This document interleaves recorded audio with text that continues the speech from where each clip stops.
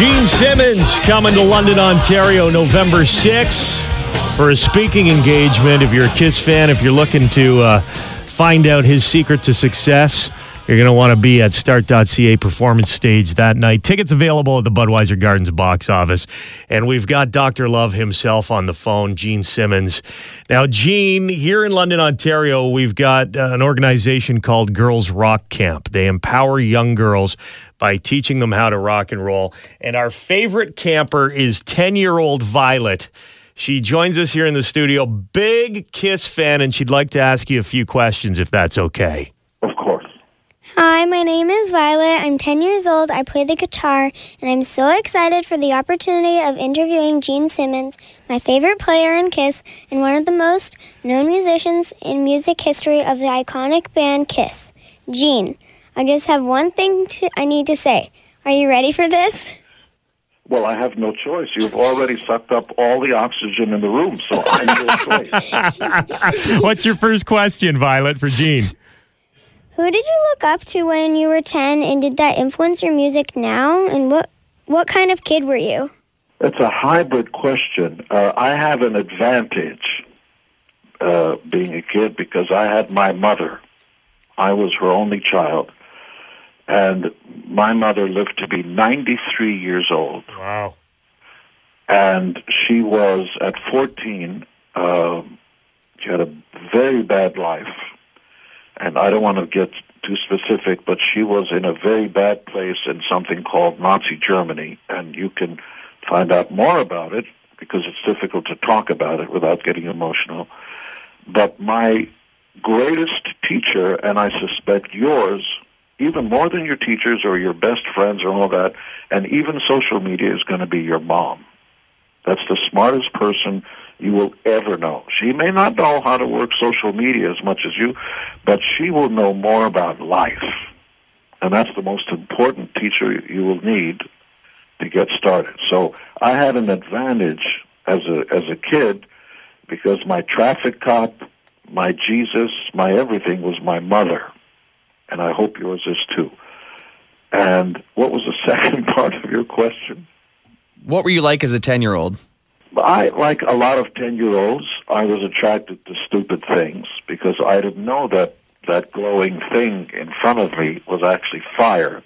I'm speaking metaphorically. And by putting my hand in it, maybe my hand can glow like that. You know, it takes your mom to say, no, don't do that. Cross on the red, cross at the green. My mother was the best teacher, so she kept me on the straight and narrow, because when you're 10, you don't really make the right decisions.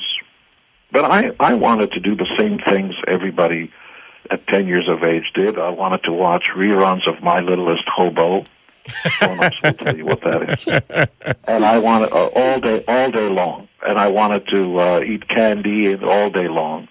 And I wanted to do all the stupid things we 10-year-olds do. And by the way, men never get more mature than 10 years old. That's it. That's where it stopped. Yeah. I've always wanted to know what Kiss did on rainy days. So what do you do? What do you like to do on a rainy day, Gene? You know, the best thing to do is to read. The secret of life, the secret of success, the secret of everything is available to you if you can fall in love with reading all the information of mankind. They used to call it that, mankind. Now it's peoplekind, but all the information that was ever accumulated throughout history is available to you, usually in the palm of your hands on the cell phone for free. So I would urge you respectfully to keep reading anything. What's a Barbie doll? How was she made? Where does she came from? Find out. Don't just look at the tree. Find out what's under the ground, the roots of it. How does it work?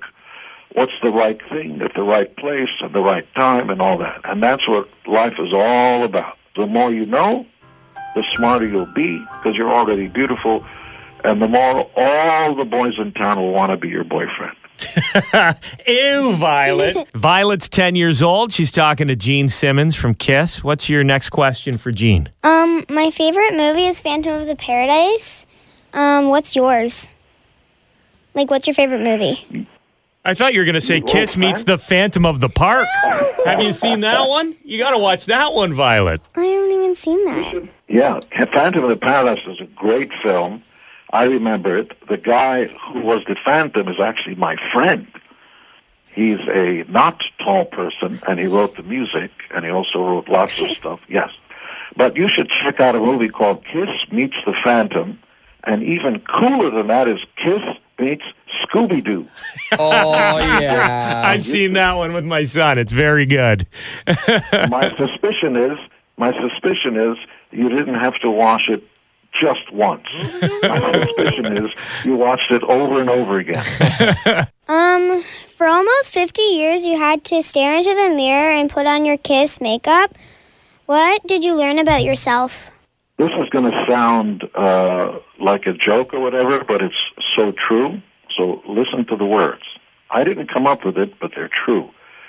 The harder I worked, the luckier I got. Don't depend on luck. Oh, I'm so lucky. No, forget all that. Just work really hard. Get up every day and work harder than the person next to you.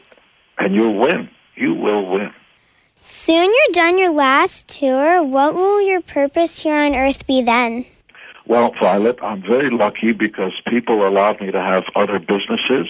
You know, we have a restaurant chain called Rock and Brews, and there's a film company and real estate and a lot of other stuff. But the idea in life, I think, Violet, is to work really hard, make a lot of money so that you can feed your family and your children, and perhaps someday you'll have some of your own, but you'll want to make sure that they're fed, and also to always help somebody else.